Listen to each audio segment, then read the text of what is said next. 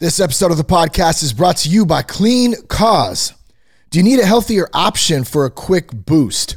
Grab a Clean Cause organic yerba mate and get your day going with 160 milligrams of better caffeine that won't cause crashes. It won't cause the jitters like coffee and some of the other energy drinks might do. You can choose from 8 flavors. You can try out the newly launched non-carbonated yerba mate. I don't know what it is too about the non-carbonated one. You need to get yourself like a fancy glass, maybe some ice in there, maybe like some mint leaves, and then you can pour in some of the Clean Cause organic non-carbonated yerba mate. It's a great one on a hot day. But here's the best part. Every sip makes a difference in the fight against addiction. So Clean Cause donates 50%.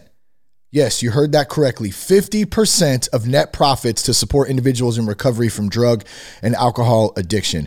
So not only do they taste great, but you get to help support those who are struggling out there. Grab a boost, live better, transform lives. Head on over to cleancause.com right now and get 20% off your order with promo code SOBERGUY. That's cleancause.com. Enter the promo code SOBERGUY at checkout and save 20%. That Sober Guy podcast contains adult content, merciless truth, and emotional nudity.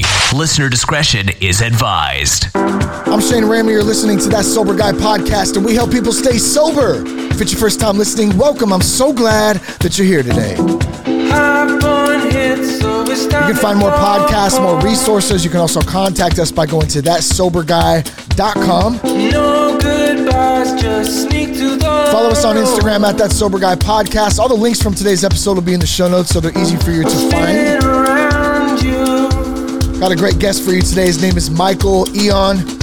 And Michael earned a BA in psychology from the University of Michigan and a master's in international affairs from Columbia University. And he's a former board member of the Audio Publishers Association and a former producer of major motion pictures and television productions. Michael worked in the publishing and entertainment industries for more than 20 years and is originally from the New York area. Right now, currently residing in New Hampshire with his family. And he's about to release his first novel titled These Things Happen, which is due to be released here shortly next month in September. And we're going to talk a little bit about Mike's story, of course, the book that's coming out, and just hopefully encourage you guys today and give you guys a little motivation, a little hope through a great conversation and some sharing of our own experience. And Mike, dude, it's great to have you on the podcast. Thank you so much, man. Thanks for coming on. Great to be here. Thanks for asking me, Shane. Yeah, good stuff. So you're originally from New York, East Coast. I'm all the way on the West Coast. I always love to say, the beauty of technology allowing these conversations to take place and then throw out there in the world so someone else might hear them today. And I think what we'll do is maybe just give us a little background about yourself. Obviously, I gave a little bit in the intro, but tell us a little bit more about you, kind of where you're from, and then we'll dive into a little bit of your recovery story too. Okay, sure. I'm originally from northern New Jersey, about 30 miles west of New York City. So, that area is very familiar to me. And I grew up with relatives, in New York and Brooklyn. And I've been living in New Hampshire now for about it's almost 20 years now. We moved up here just because I had to get out of the city. Yeah. I went to school at the University of Michigan and earned the psychology degree. And then I ended up starting a company which was a major seller of digital. It was one of the first companies, along with Audible, to be a seller of digital audio. Got it. And we had we went public, and we were doing like $65 million a year. And the fun of it kind of ran out for me because of the pressures of going public. And, we'll talk about it, but my drinking escalated, and then 9/11 happened, and that had a big impact on me. And it was about a year after that I stepped down from that, from running that company to get get my act together. Cause like I said, my drinking had spiraled out of control. So, I pretty much white knuckled it for a few years while I went back to school. And that's part of the reason why I decided to go into international affairs. And I actually specialized in, political violence and terrorism studies. Really? So but the thing is, after I got that degree, it was, the choices were to move down to Washington, DC, and kind of start at the bottom. And things were kind of chaotic in government at that time. And, I kind of just decided against it, and I started doing some consulting, and I was still consulting from my old job too. So that's when we decided to move the kids up here. What happened was I'm on the seacoast of New Hampshire, and when we moved up here in 2005, it was very much like it was in Morris County, New Jersey, when I grew up in the 70s. And I wanted that for the kids, and I wanted to get out of that rat race down there. And, I was completely burnt out. So that's what led me up here. And, I had a couple of relapses. In between all that, I started getting involved in production of film and television. So, I was able to work out of the house doing that and consulting and all kinds of other things. So, but all the while, trying to maintain my recovery and get to where I am today. So one of the things that interested me when I had read some of your background and even a little bit about the book was your connection to the 70s, 80s, kind of metal and punk rock scene out there on the East Coast. And so I was hoping maybe, because I would guess that some of the alcohol, drugs probably was around that time as well. So I was wondering if maybe that's something you might want to share a little bit about. Yeah, no, absolutely. I mean, when I was 14, I was probably, I think it was 13. My parents had redone, redone the house a bit where we were living, and they put in this kind of tiki bar in the basement, and they had one party, and they never went down there again, and it was stocked with liquor, and it had never occurred to me. But my household was fairly chaotic growing up. Yeah. It was kind of living in fear,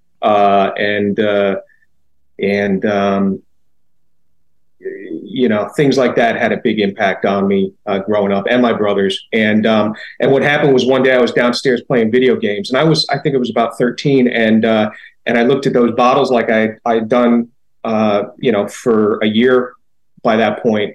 And for some reason I decided, hey, let me try it.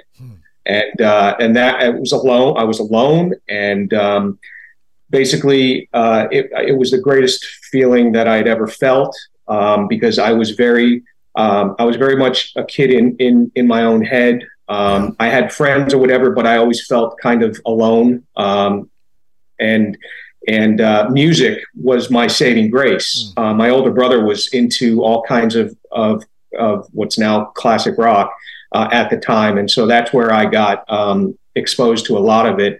And so at that point, between listening to music for escape and discovering the alcohol, I was on my way. Yeah.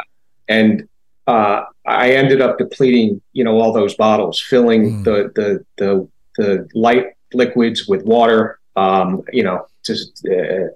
the dark liquids with flat soda, Coke or whatever. And over the course of, 3 years, I pretty much emptied that thing out. And then I discovered marijuana.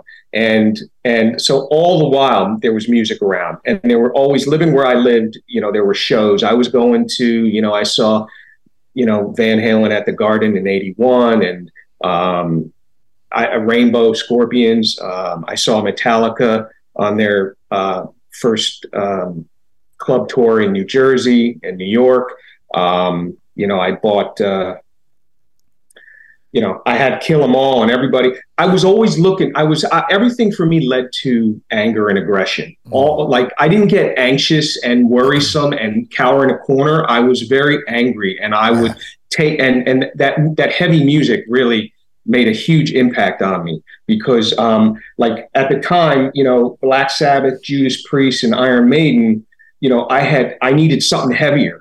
And that's in 82, 83 when Metallica came along and Slayer and Exodus and Anthrax and all those bands. So that was a huge part of my story because I was going to shows all the time. I was drinking, I was smoking pot, I got into cocaine. And, between drugs and music, that was my escape. That was my freedom. Yeah. I so much relate to you on that. I think that's probably why it interested me when I had saw that in your background as well. Similar, I can remember being 14 maybe and going out, and I don't remember what I was upset about, but it was definitely kind of like you described to it at my own house. I always described it as kind of controlled chaos though. Like it was chaotic, but dad was in control all the time, and or at least he, tried to be. And, but I can remember going out and seeing a tequila bottle there. And I said, I'm just going to, and there was a little shot glass there. I said, I'm just going to take a couple of those. And I remember shooting 2 of them back to back. And I didn't know what really, I was like, okay. And then just feeling that warmth and that warm feeling of not having to feel anymore. And then you couple that. So for me, it was like early 90s, and mid 90s punk rock and that East Bay punk rock out here in San Francisco and Berkeley and even up in Sacramento.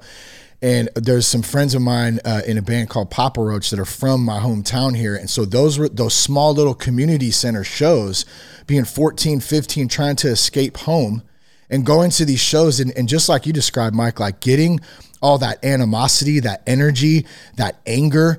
Like I remember my buddy Ray, he was like, the first one I went to where there was a big mosh pit, and he goes, man, you just got to let loose. You just got to let go. And so I said, okay. And then I let go. And it was like the first time I just was just raging in there, having so much fun, but like getting it all out. And I just thought about that too. That was the first time in my life that I let go.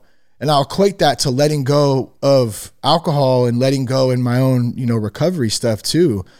I know that was wanted to share a little bit there, but did you experience that too? Did you feel that letting go, just being able to just like let it all out and at those shows and then have fun too, of course? Yeah, exactly. Because, like similar to you, I mean, it was a controlled chaos and he had all the control, my father, and it was like, even today, I think about how all my life, because I had no control growing up in that house, I had no control at all. That all my life I was trying to get control, and that's where all these behaviors came about that I had to struggle with in sobriety when I no longer had a drink or drug to kill the pain and numb me. That I had to deal with all that because I had no tools. No one taught me any. I mean, I learned everything on my own, and everything I learned was wrong. And for example, I'm 6 years old, and my father's working on something in the garage, and he asks me he says, get a Phillips head screwdriver. Right. And I'm 6 years old. I don't know what a Phillips head, but I'm definitely afraid to ask what a Phillips head is because you couldn't ask questions. You had to know answers without knowing. So, of course, I bring a flathead and I get screamed at, and it's like, and so that's the environment. Yeah. So it's like you're constantly on edge. Yeah. Constantly on edge, constantly not knowing, what's going to happen. Constantly, mistakes were not just they were a betrayal, it was like, how could you, and it was like, how could you expect, a 6-year-old to know? But whatever, I've gotten past all that, thank God today. Yeah. But that was a huge part of my of my anger and hatred, and that's where the music and the drugs and alcohol came in, because I could totally let go. I could totally be me, be the person I wanted to be, and and it just all took me away. And I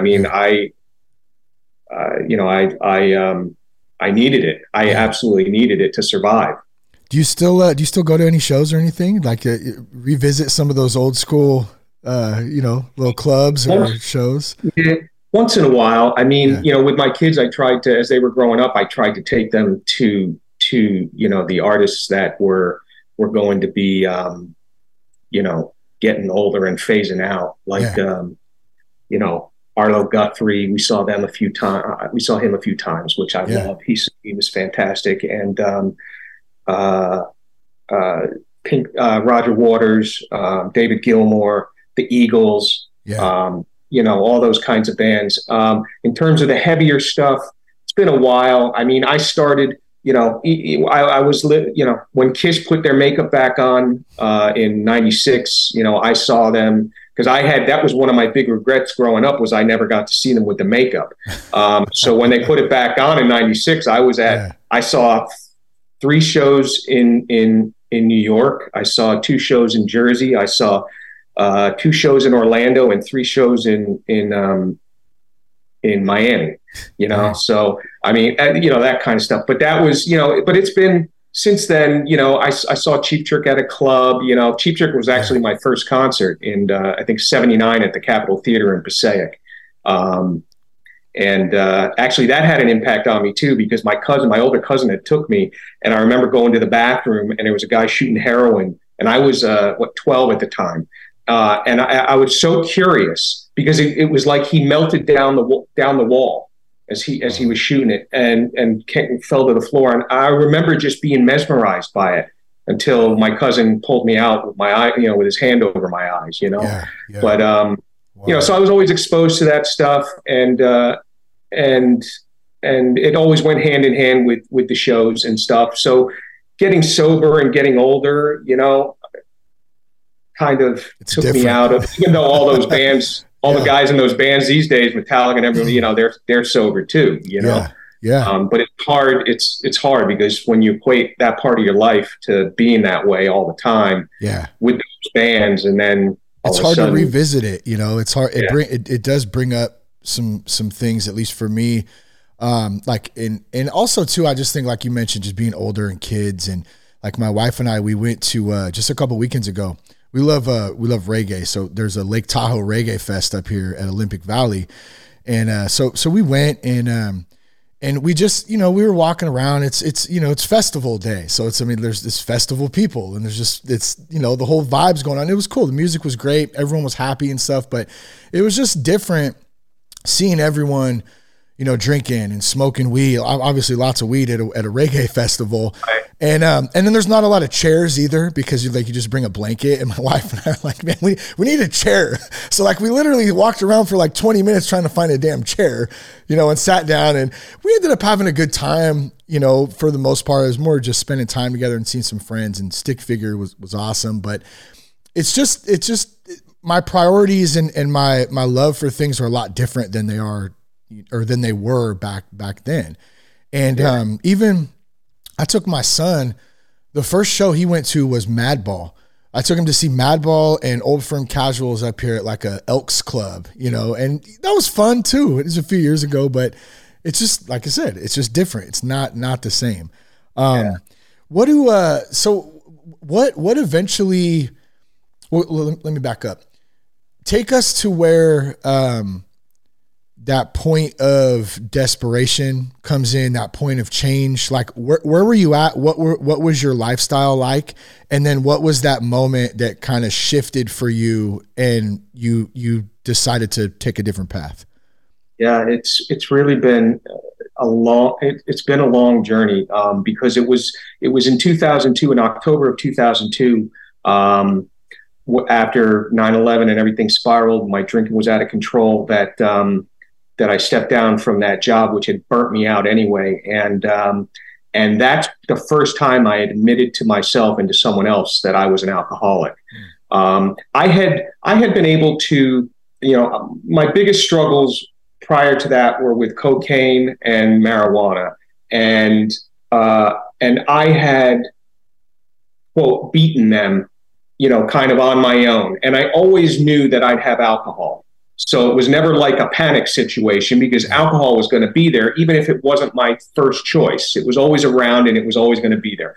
Then I was left only with alcohol as I had kids and I said, I can't do that stuff, and I always knew that I was different. I always knew that I had the allergy, the physical allergy. Once I start, I cannot stop. And, that mental obsession, always thinking about it when I'm not doing it. Yeah. But it was like October 2002, it was October 19th. And it was the first time I admitted I was an alcoholic and a drug addict. And I tried out AA and, tried. I went to some AA meetings in Jersey and it was like, everything in my body and mind was telling me you are not like them. You don't belong there, blah, blah, blah. Everything, your mind tells you when you're in denial, of your situation and you're rationalizing and justifying and everything else. So like I said earlier, I white knuckled it, just smoking cigarettes basically for a couple of years while I went back to school, which kept me very busy. So that was good. But then I moved up here in 2005 to New Hampshire. And what happened was I was sitting in the backyard. We just moved up. I was sitting in the backyard. It was beautiful. I thought I had left all my problems behind, the geographic cure type deal. And I said, you know what? I mean, literally this wall that I had built up between myself and the drink, which was massive, had crumbled in an instant. And I had no defense. I had no defense against that. And I started drinking again. And I went on basically, what was it at the time? Probably like a 3.5 year binge of drinking out of control until I hit another moment of despair like I had in October of 2002. This was in October of 2009. And again, it was, I knew I was an alcoholic. I knew when I drank in 2006, I couldn't do it. I shouldn't do it, but I did it. And it was nonstop. And so I ended up going back to AA because it was like, I don't know what I'm going to do. I'm either going to drink myself to death or I'm not going to go to rehab. Something bad's going to happen. I got, AA was like the only option. And I went to a meeting here, a 7 a.m. meeting on a Monday morning. And that's where it all started for me, the recovery. And for some reason I kept going back. And I remember sitting in that chair early on being like, oh my God, I mean, paralyzed by the thought that you're telling me I can never have another drink again for the rest of my life. And you're also telling me I got to go to these meetings for the rest of my life. It's like I'm paralyzed. Yeah. I'm paralyzed sitting there. But then someone said something about one day at a time. And I'll tell you, it sounds cliche, but that made all the difference for me. Because then it was like, I can do an hour. I can do a few hours. I can do a day, and not worry about tomorrow and not worry about yesterday. And that was a huge help. So I just kept going and I would feel a little better. And I had that pink cloud. But I wasn't doing the step work. I was like, I thought I'd go in there and I think I have no fear. I'm riddled with fear. If I'm being honest with myself, riddled. I mean, every defect of character that I have is driven by some kind of fear. Yeah. And I remember, this guy says, and I'm like a year and a half, 2 years in, and I'm basically stark raving sober. I'm basically like out of my head in sobriety, causing more damage with the people around me and the people I love than I had been when I was drinking and drugging, where I was just, I would be comatose or passed out or not present. But now I have nothing to kill that anger and animosity and everything inside of me. And some guy says, the real definition of it, I was at a meeting and he goes, the real definition of insanity is joining a 12-step program and not doing the 12 steps. And that hit me like a ton of bricks, And this was the guy who I couldn't stand whenever he spoke at the meeting when I first got there, but I ended up loving everything he was saying by that time. So I finally asked him if he would take me through the steps, and he was like, "I thought you'd never ask." So that's where it all began, when I went through the steps, and that was life-changing for me. Yeah. I ended up getting to a place by 2015 where I was going to meetings all the time. I was speaking at meetings all the time. I had commitments all over the place. I was living, the principles, truly living the principles, between that self-discovery and that higher power component, everything was working for me. And then I moved down to Florida. I don't know why, for some unknown reason.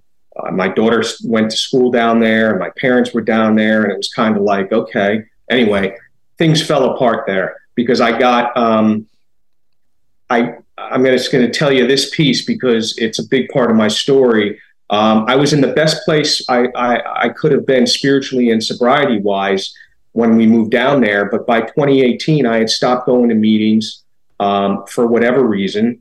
It was different. I don't know. I can give you all kinds of excuses, but it's all bull because, the fact was, I wasn't in my comfort zone anymore, and things kind of fell apart. And then I got injured, and I went on painkillers, and I rode that train for a little while, and then I had to get off that train. So I said, okay, maybe medicinal marijuana, right? Medicinal marijuana. And I knew I couldn't smoke. And at that point, you could get marijuana where it was now like 80% THC content. It was like numb the brain stuff. And so I had to get off that train. And then I drank again. And I remember sitting there I bought a bottle of whiskey and I drank again. So I'd already broken my sobriety, but it was like, so I went on a 1 month binge. From my wife would tell you 0 to 1 million. I mean, it was like that progression happened so fast and so quick and so bad that it was like, anyway, I dragged myself into a meeting and started back up in 2019. So I got another 4 years. So instead of having 14 years now, I had the relapse. So I got 4 years. But I was able to pick back up right where I left off. Yeah, they say that a lot, right? You pick up right where you left off. I hear that so often. Guys who have 5, 10, 15, 20 years and think maybe, I might be able to have a few drinks, and then it's just boom. Like you said, 0 to 1 million in no time. Yeah. And I mean, and the thing was, I had no defense. When I relapsed again, it was because,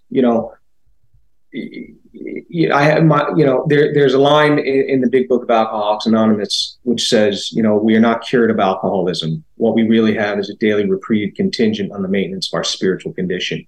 And for me, that's the truth. Because I need the fellowship. I need, my tendency is to isolate and both physically and mentally, and to just be, not self-centered in the sense of like being mean or whatever, but or selfish being mean, but like self-absorbed, just concerned about myself constantly. And my way of breaking out of that and trying to be among other people and be useful to other people is by using those 12 steps. Yeah.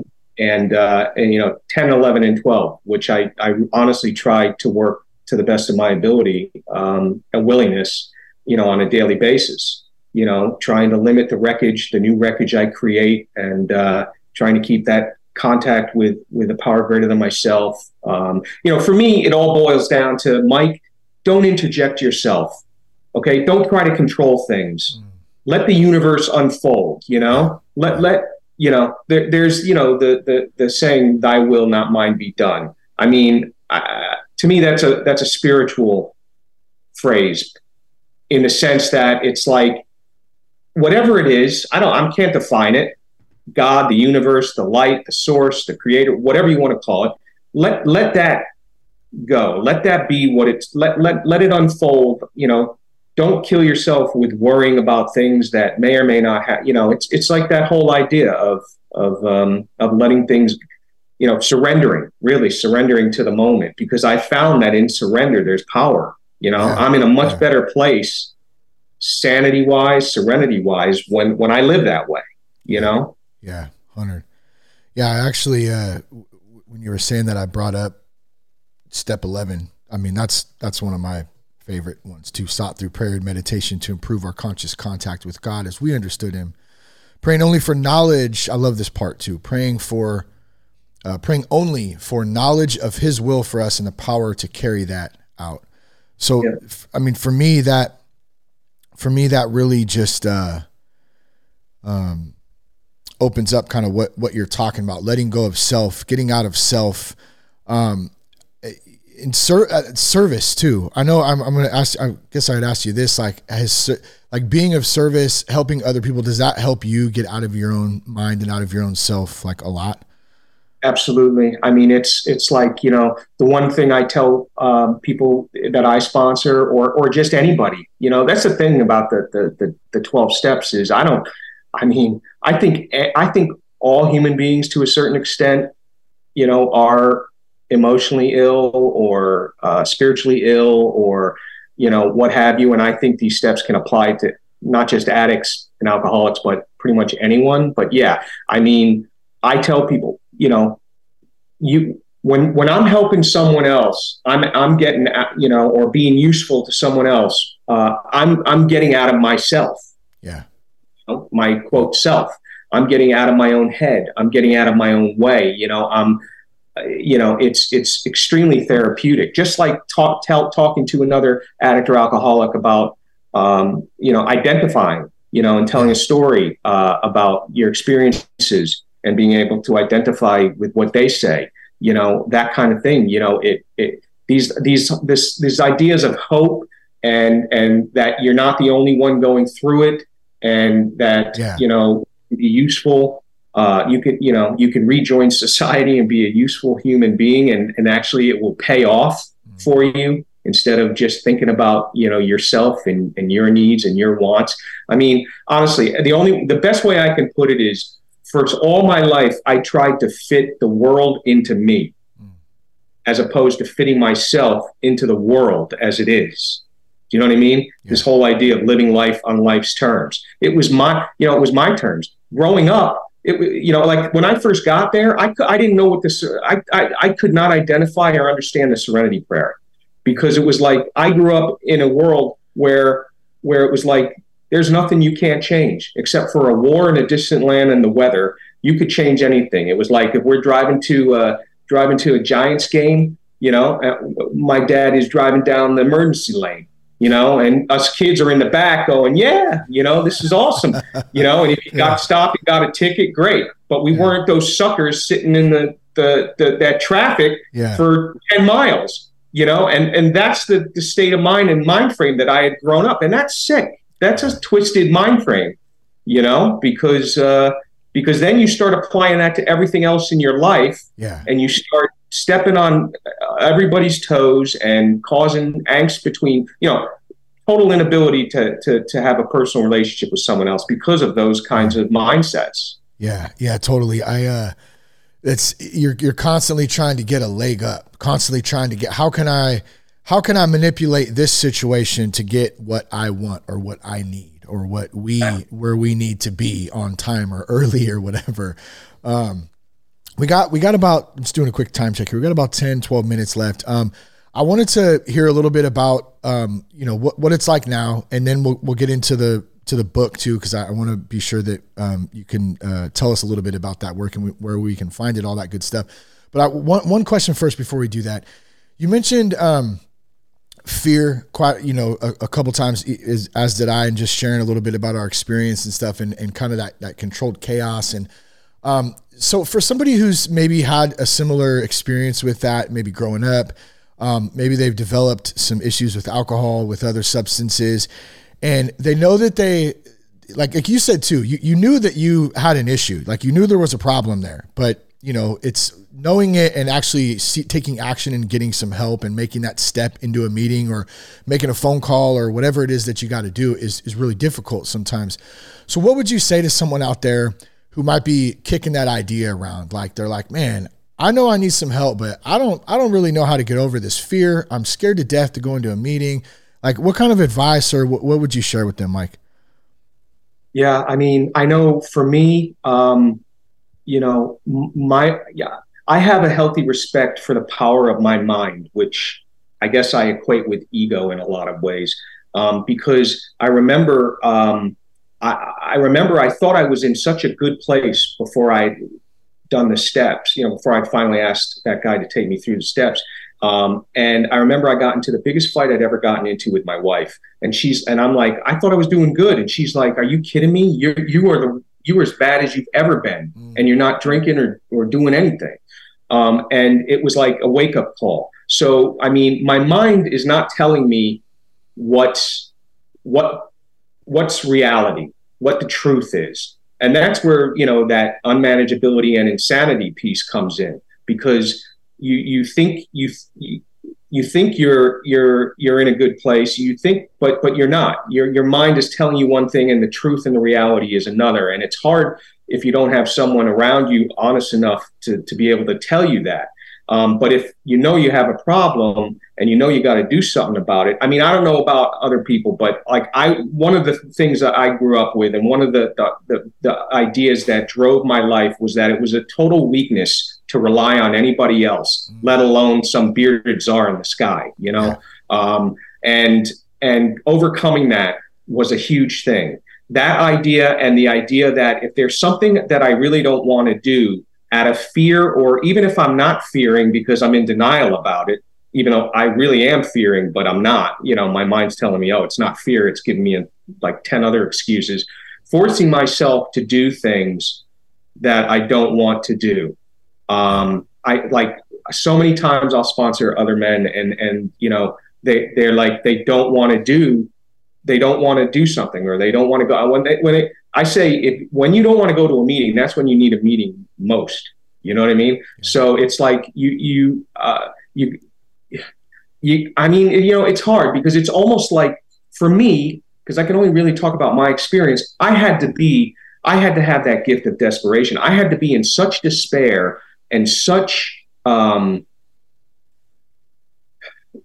such hopelessness and despair to get motivated. And the same thing happened to me in sobriety. It had to get bad enough in sobriety, kind of like hitting an emotional rock bottom, before I said, okay, I got to do the steps, or I'm going to go back out and drink, Yeah. Like, that's what motivated me. So, it's hard, because it's like, if sometimes, people don't want to, if they haven't hit that bottom, so to speak, I don't know how they could get the motivation to do what they really need to do, Yeah. I mean, and that's why the book, and, I'm not advocating go back out and test the waters again if you're not convinced. Yeah. But it's like, sometimes that's honestly what needs to happen before you get to that point of desperation where it's like, okay, I'm going to do it. And that outweighs the fear of pure desperation. Yeah. Yeah, that's good, man. Thanks for sharing that. So what is it like today for you? I know you have a family. Obviously, you just written a book. You're working. It sounds like a lot of great stuff going on. You're overcoming being sick. I know you were sick for a minute there. We were trying to do this interview for a minute, but tell us a little bit about what it's like today. Yeah, I mean, it was about 10 years ago when I asked this guy to sponsor me and take me through the steps, and we went through the steps in a very literal way, and I did a lot of writing in the fourth step, and as an offshoot of that writing, of all those resentments, and what my part was, and what the fears were that were driving it. Out of that came this, I don't know, I just started journaling, I just started writing these small episodic stories about these childhood memories that those kinds of things that never went away. Like my memory is not great and I can't remember a lot. I mean, kids, friends that I know from back then or family members, whatever, they'll bring things up and I'll be like, oh my God, I didn't remember. I totally had no memory of that. But there are certain things that I do remember, and I did remember, like the screwdriver thing, for example. Yeah. So it's like I started writing these kind of stories out of that. It kind of grew out of that fourth step, resentment list. And it just kind of evolved into this creative writing thing. And I remember showing some of that stuff to my wife, and she was like, wow, this is really good. And so anyway, it's probably been like 9 years since I started to just tool around with the idea of writing a book. And that I knew a memoir could not be possible for obvious reasons. And I wouldn't want that anyway, whether those people were alive or not. So I decided to do it as a novel, but I also wanted to bring in this whole recovery piece and spiritual piece, because, I think that there's a lot of, it's like, so I don't know the word for it, but like you see recovery stuff sometimes in film and television, but it's either inaccurate or it just touches the surface. There's nothing that's really out there except for a memoir, an addict's memoir. Like, Augustine Burroughs has some memoirs and Mary Karr, lit, those things which are powerful, but nothing really in the way of fiction or a novel. Yeah. And so that's what I figured, let me do that. And so I started working on that a long time ago, and it kind of evolved into something fairly different from what it started as. But I spent a lot of time on that. I continue to go to meetings, every day. In the morning, I'll do in person. At night, I'll do Zoom usually. I work with a lot of other people. My mission is, after my sponsor took me through the steps, I remember walking out after I read my fifth step, and I was like, I can't believe you spent all this time with me, all these hours. Like, it's like so foreign to me that someone would give of themselves in that way. And I was like, I don't know how I could ever repay you. And he just looked at me and he said, Mike, just pay it forward, And honestly, there's that saying, again, cliche, but it's like, to keep it, I got to give it away. And that's a huge part of how I live today. And I'll tell you, when I got better, the only thing in the household and among my relationships in business and other family, the only variable that changed was me. Everything else got better. All those relationships got better when I got better, when I stopped, being, driven by resentment and fear and all of those things that really, destroy a person. So yeah, life is good today. That's awesome. And I'm just grateful for the program. I'm a huge proponent of it. Some people say Alcoholics Anonymous doesn't have a great track record, doesn't work. My opinion is that it works fine.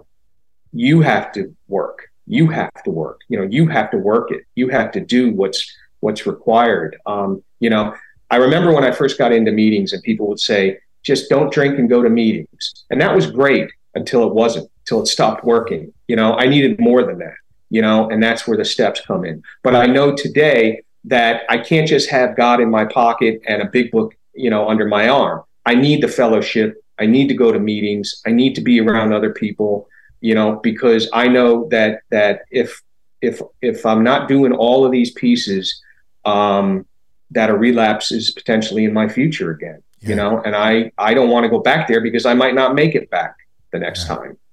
Yeah, so, I wanted to show a copy of the book, These Things Happen. So thanks for sending this over, man. I greatly appreciate it.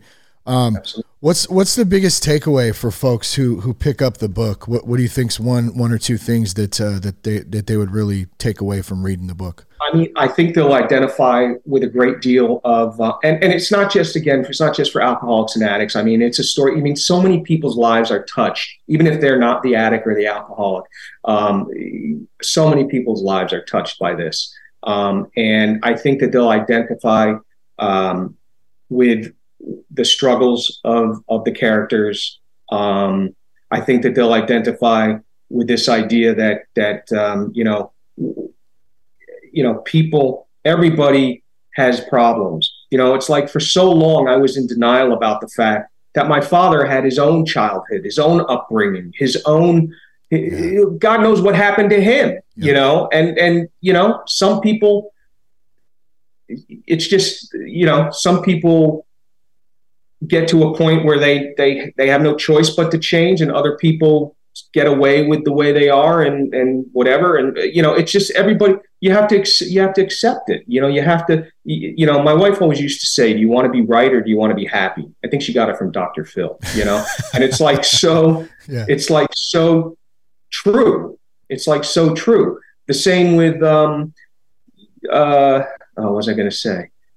I can't remember, but anyway, they'll identify with the the active alcoholism addiction piece, and they'll find a lot of good stuff in the evolution into recovery and becoming more spiritually fit and struggling with the idea of God or a higher power. And it's my hope is that I'm not doing it for financial reasons, honestly. I mean, I just want my mission today is to help.